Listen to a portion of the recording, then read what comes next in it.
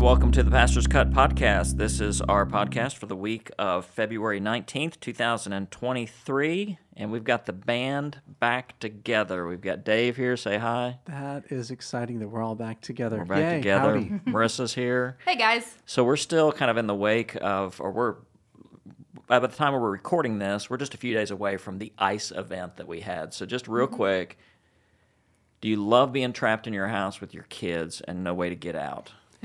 Yes. Dave's a yes. It was fun. My kids, my wife decided to pull out my old Lego sets from when I was a child. And so we had some vintage 1980, 1990s M-Tron and Space Police and all kinds of fun stuff. You could probably eBay some of that stuff and get rich. I know, but I don't want to. Okay, good for you. Piece them out. Yeah. Marissa, around Yeah, your I house? love it. You know, we've talked before about how much I love being on an airplane because you're just stuck there and you can't, no expectations on you. It's You're fantastic. talking like a true introvert. So yeah, I like a good ice storm when we get to keep our heat and our power And did you it's this nice. time? Yeah, for sure. Okay, Yeah, good. it was a very light ice event, Yes. just enough where the school buses couldn't roll. Amen. Yeah. So, Yeah. yeah, I was it's perfect. actually out at the monastery, so I was stuck out there, and I was worried about leaving because the roads going up to the monastery are very treacherous and curvy and up and down. So there was even a question about whether or not I could leave, and I'm like, oh, I have to stay at the monastery for a couple more days. Yeah. Oh, it'd be terrible. Please. But I got to come home at the right time. So, hey, we have a special guest today in the studio with us, and I'm just going to ask her to spend a couple of minutes with us. We have Lindsay Lohan, who is with us in the studio. Wait, that's not right, is it? Is Lindsay Lohan here? Sure.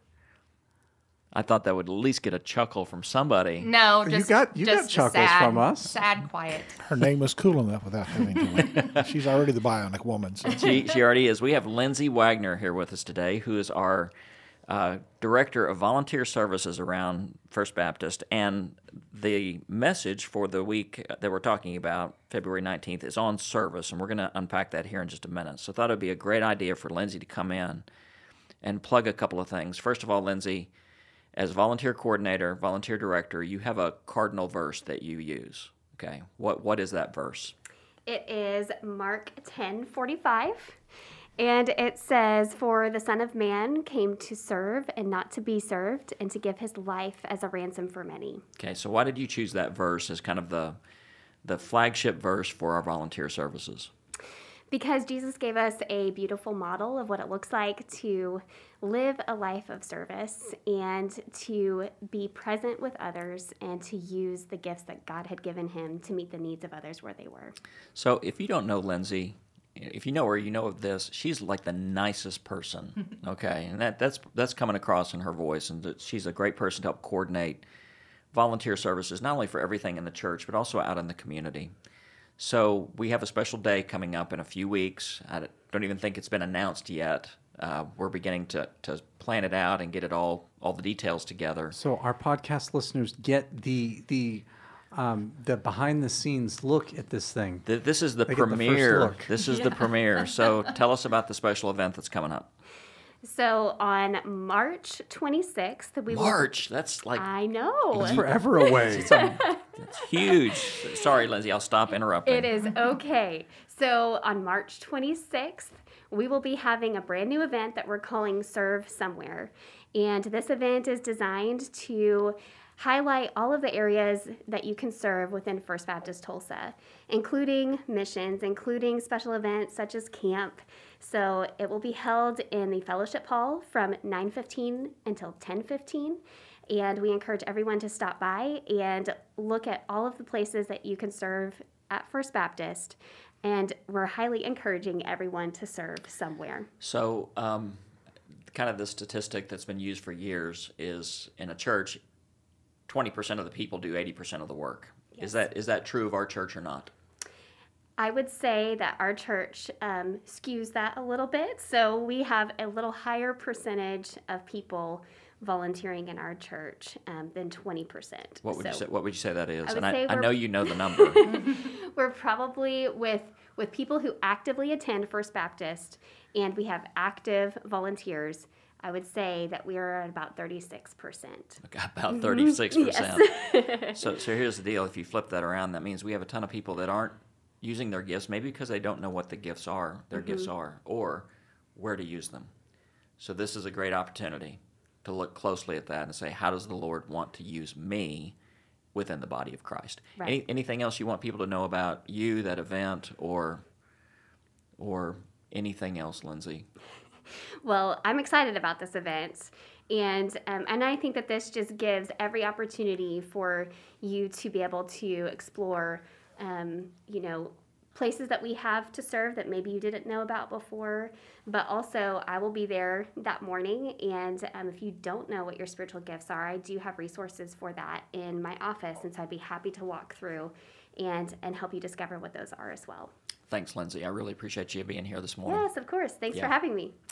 All right, so let's jump into the passage, because that we really did kind of jump the gun, and that's some of the application coming out of this message of we need to be serving. And so what is going to happen in our passage this morning, and we're going to be looking at Matthew chapter 9, verses 18 through, 34. I chose this passage when I chose this several months ago. I'm not saying I chose it at random, but I just decided to take just a large swath of Jesus' day. So it's kind of like a day in the life of, Let's look at how Jesus lived his life through the lens of service, and then if he is our model, then we should be doing the same thing. So what we'll be looking for and looking at today are what is the Holy Spirit saying to our church? I think he's saying, serve somewhere. I mean, get off your hands, start using your gifts for the Lord. So let's look at Jesus. Let's look at some of the characteristics of his service to better inform our own service. So Marissa, would you read? Let's go ahead and just read part of this. So this will be Matthew chapter 9, verses 18 through 26. So read that for us. Okay. And then we'll reflect on it. While he was saying this, a synagogue leader came and knelt before him and said, "My daughter has just died, but come and put your hand on her and she will live." Jesus got up and went with him, and so did his disciples. Just then, a woman who had been subject to bleeding for 12 years came up behind him and touched the edge of his cloak. She said to herself, "If I only touch his cloak, I will be healed." Jesus turned and saw her. "Take heart, daughter," he said. "Your faith has healed you." And the woman was healed at that moment. When Jesus entered the synagogue leader's house and saw the noisy crowd and people playing pipes, he said, "Go away. The girl is not dead, but asleep." But they laughed at him. After the crowd had been put outside, he went in and took the girl by the hand, and she got up. News of this spread through all that region. So Jesus is walking down the road, and he's going about his business. He's teaching. And the first thing I want to sit on here for just a moment, and we'll explore this on Sunday morning. Both of these things that happen are interruptions. They were unplanned. Now, Jesus didn't say, okay, I have an appointment with the synagogue leader, and oh, by the way, I'm going to heal a woman on the way. That's on my schedule. These were unplanned. And I think that's one of the characteristics of service, that we need to have ears to hear and eyes to see, that often the greatest opportunities to serve come in the form of interruptions. What do you guys think about that? Have you experienced that in your own ministries? Where else do we see that in the Gospels? Let's talk about just the opportunities that come to us unplanned. I think that happens all of the time. I think Jesus intends to interrupt our days and our weeks. John Wimber, the founder of the Vineyard Movement years ago, used to say that just as Jesus said in John 5:19, we can only do what we see the Father doing. We're called to ask continually, God, help me to see where you're at work in our lives around us, and help me to join you in that work. And part of that is being intentional, being present in every moment. So maybe you're at a grocery store and somebody shares, hey, I'm struggling with this thing. I remember a few years ago, I was at Sprouts checking out, and the checker said, yeah, I'm just really not feeling well. And I was randomly asked, okay, well, tell me a little bit more about that. And the next thing I knew, she just spilled her guts. She opened up her heart and shared what's going on. So I had an opportunity to pray for her, invite her to church. She wasn't connected to a church, and she came to the church that I was a part of. It was a total God moment where She needed to be touched by God, and God used me in that moment. And God wants to do that with every one of us. I think so too, and part of a personal discipline is, and I learned this, and then I forget it, and I have to relearn it. As I plan my days, I need to leave plenty of margin. And, Marissa, you and I were talking yesterday. You said this week your schedule's just packed tight. Mm-hmm. That's terrible, Marissa. You I know, should it's feel the worst. guilty. I do. Yeah. No, I feel a lot of things. Guilt is one of them. I mean, I do that all the time, and my schedule's so packed that I end up listening to my schedule and not listening to the Spirit. So to leave margin and again, it's easier to see it in other people and they need to correct it than correct it in my own life. But in days, just leave lots of margin. Okay, God, if you want to interrupt me, my time is yours. But even when I don't leave margin and I have a tightly packed schedule, when I sense those moments that the Spirit is at work in somebody's life, am I going to answer to my schedule or am I going to be responsive to the Spirit? So, Marissa, what do you think? I always want to plug Kosuke Koyama's book, 3 Mile an Hour God.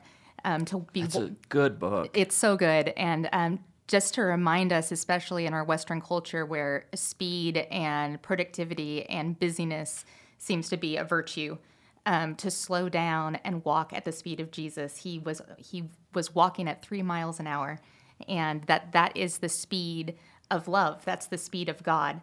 And so if we're busier than that, if we're moving faster than that, we can't see each other. We don't see each other's needs or have the ability to listen. That Jesus walked amongst us, and we need to be doing that for each other. The other But side. he did walk. He did walk. He walked. That's not the same as being lazy. Brad, you're here today. He appeared out of nowhere. hit me. That It's like is wonderful. He Yeah. was steady. He walked. He was deliberate. Right, yeah. It wasn't that he just sat around and did nothing. Yeah, that's right. He was ready to serve. He Yeah. walked. Mm-hmm. Another side note, I just love it when Brad chimes in, but so the fun we have behind the scenes is we try to throw Brad a curveball question every session. That's Because he not loves it hard. so much. It's not hard. So the fact that he spoke up just kind of, I just had a religious experience here, Brad. Thank you. The other benefit of that book was he talks about following Christ in terms of coming out of Japan after World War II and how emperor worship had all but destroyed his nation. And it's a little bit dated to read that, but I think he has some great things to say about how we worship our politicians. They are not our saviors. And I think Christians today really need to remember that too. Okay.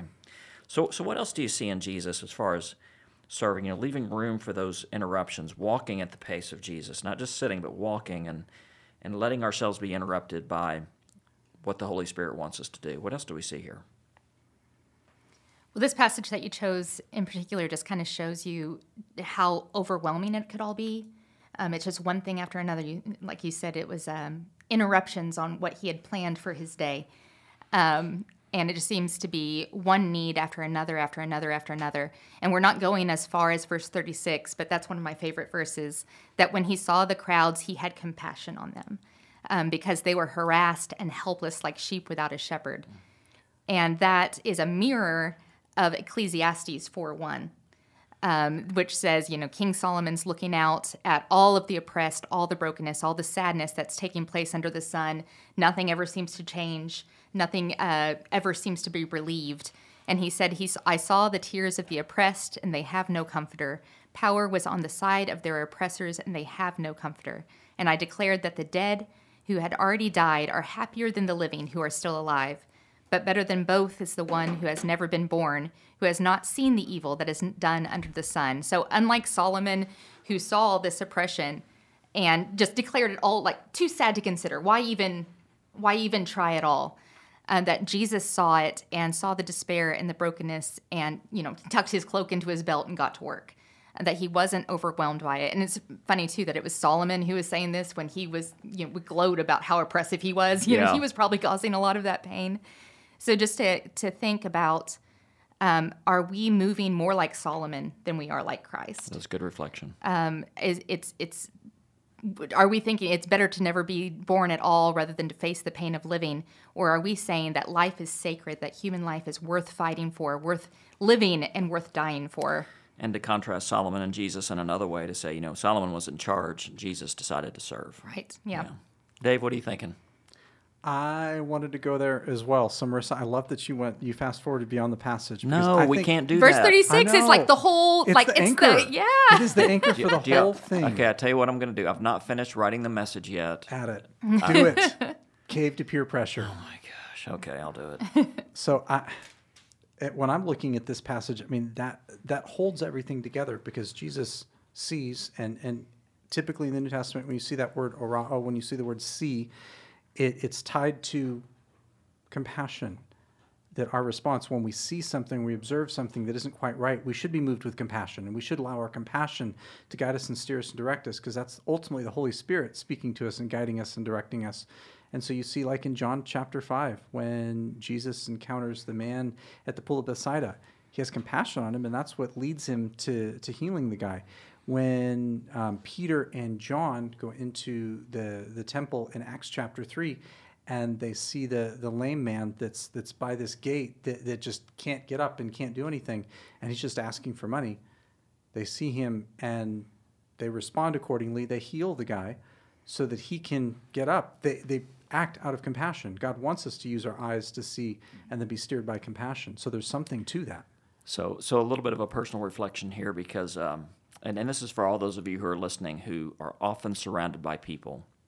So I remember when I was in seminary, Calvin Miller was my mentor. Whenever he would speak in chapel, I mean, he'd step off the platform and students would just swarm around him. I mean, he popular, and I remember looking at that from the outside going, I can't wait to be that guy one day.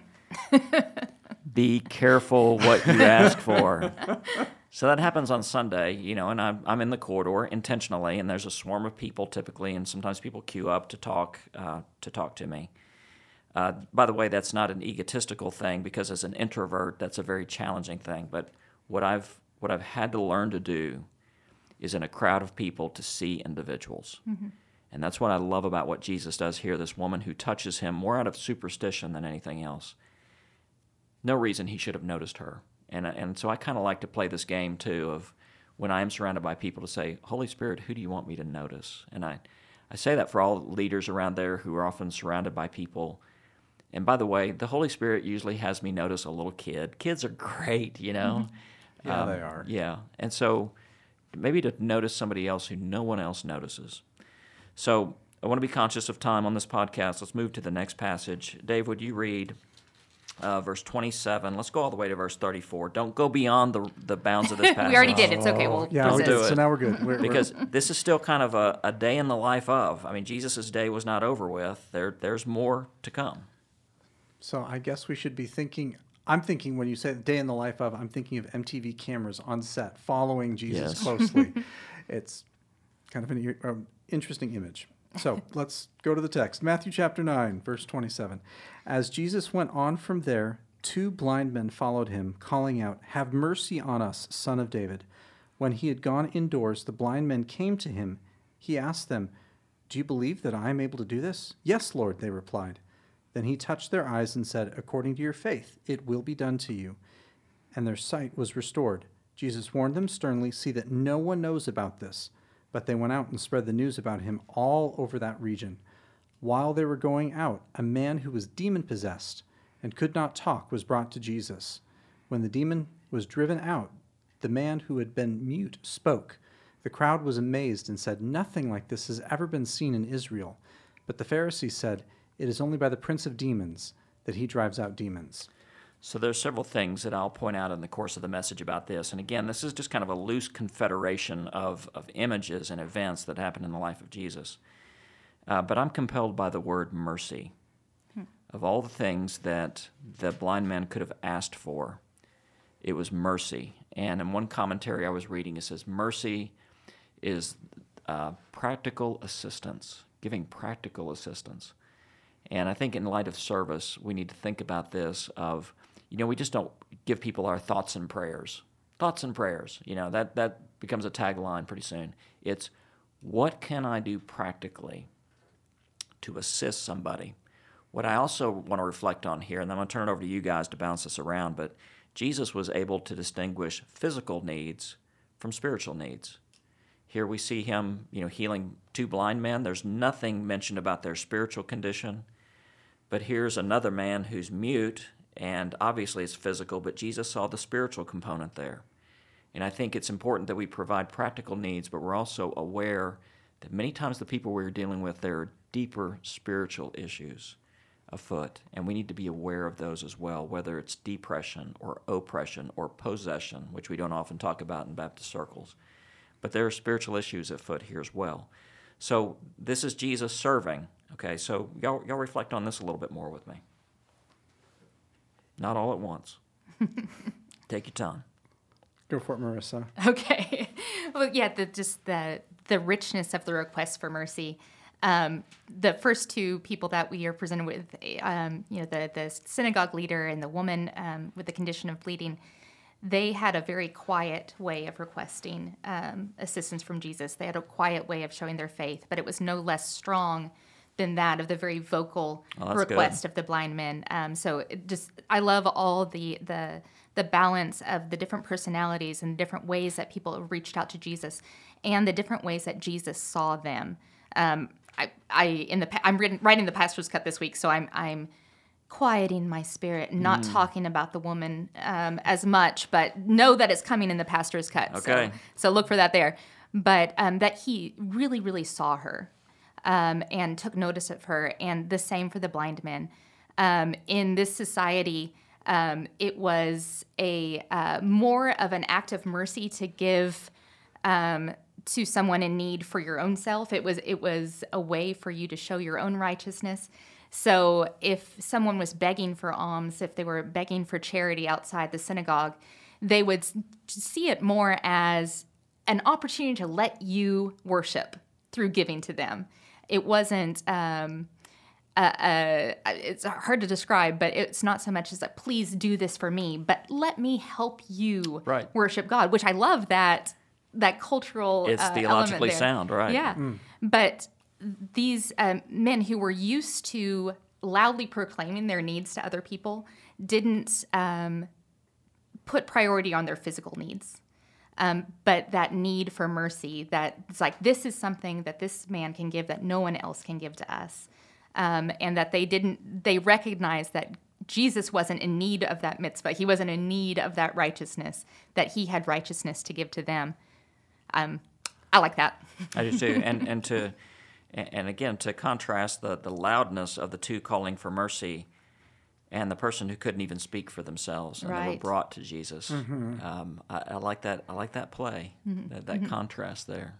I love the spiritual discipline component of this, that there's both of these men who were blind were calling out. They were recognizing, we don't deserve this, but we need mercy from you. And so please give us mercy.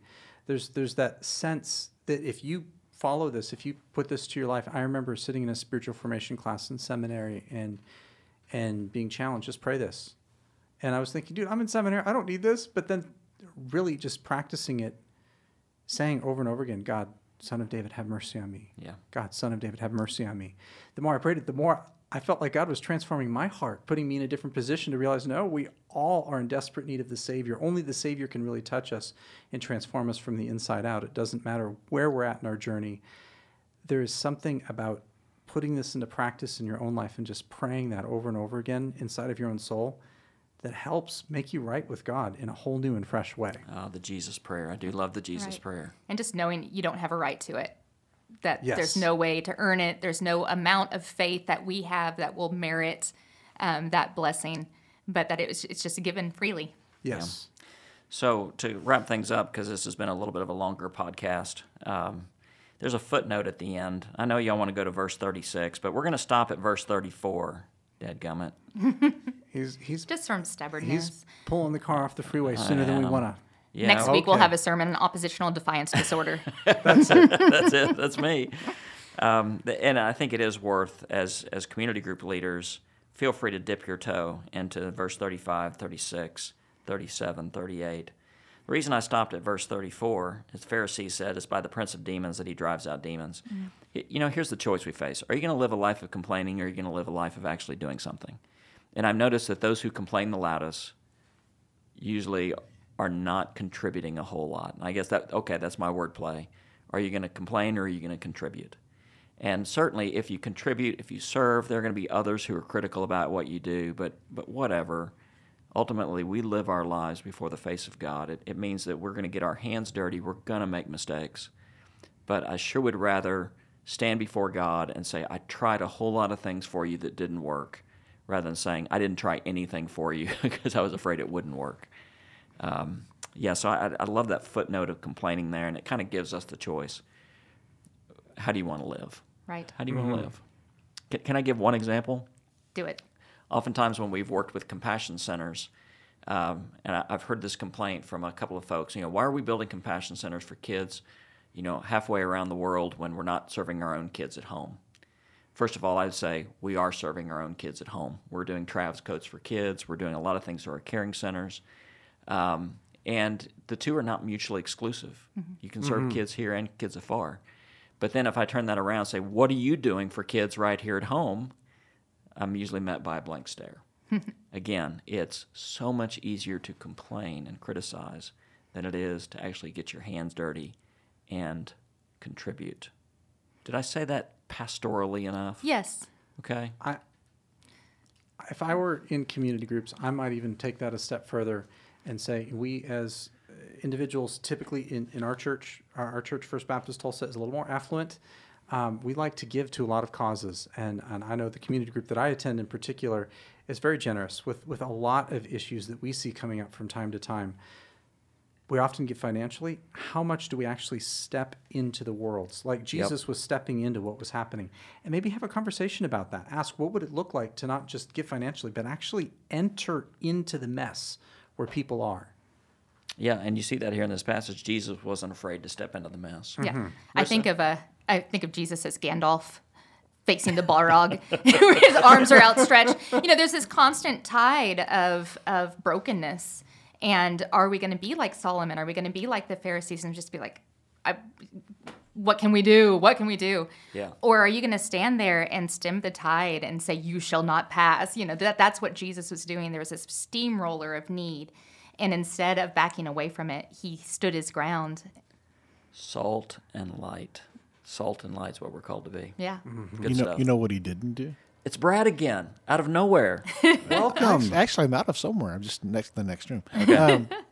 You know what he didn't do is when someone asked for help or he saw a need, he didn't say, yeah, I gave to that. Oh, there you go. Yeah, I put some money in the kitty. We're all good. I gave at the office. Yeah. He didn't do that. He took care of business. And yes. so he was active in his service. On that note, that's the profound note we're going to end on. It's not what you say with your mouth, it's what you do with your hands that shows where your priorities really rest. So now may the Lord bless you and keep you. May the Lord make his face to shine upon you. May God grant you peace now and forever. Amen. Amen. Amen.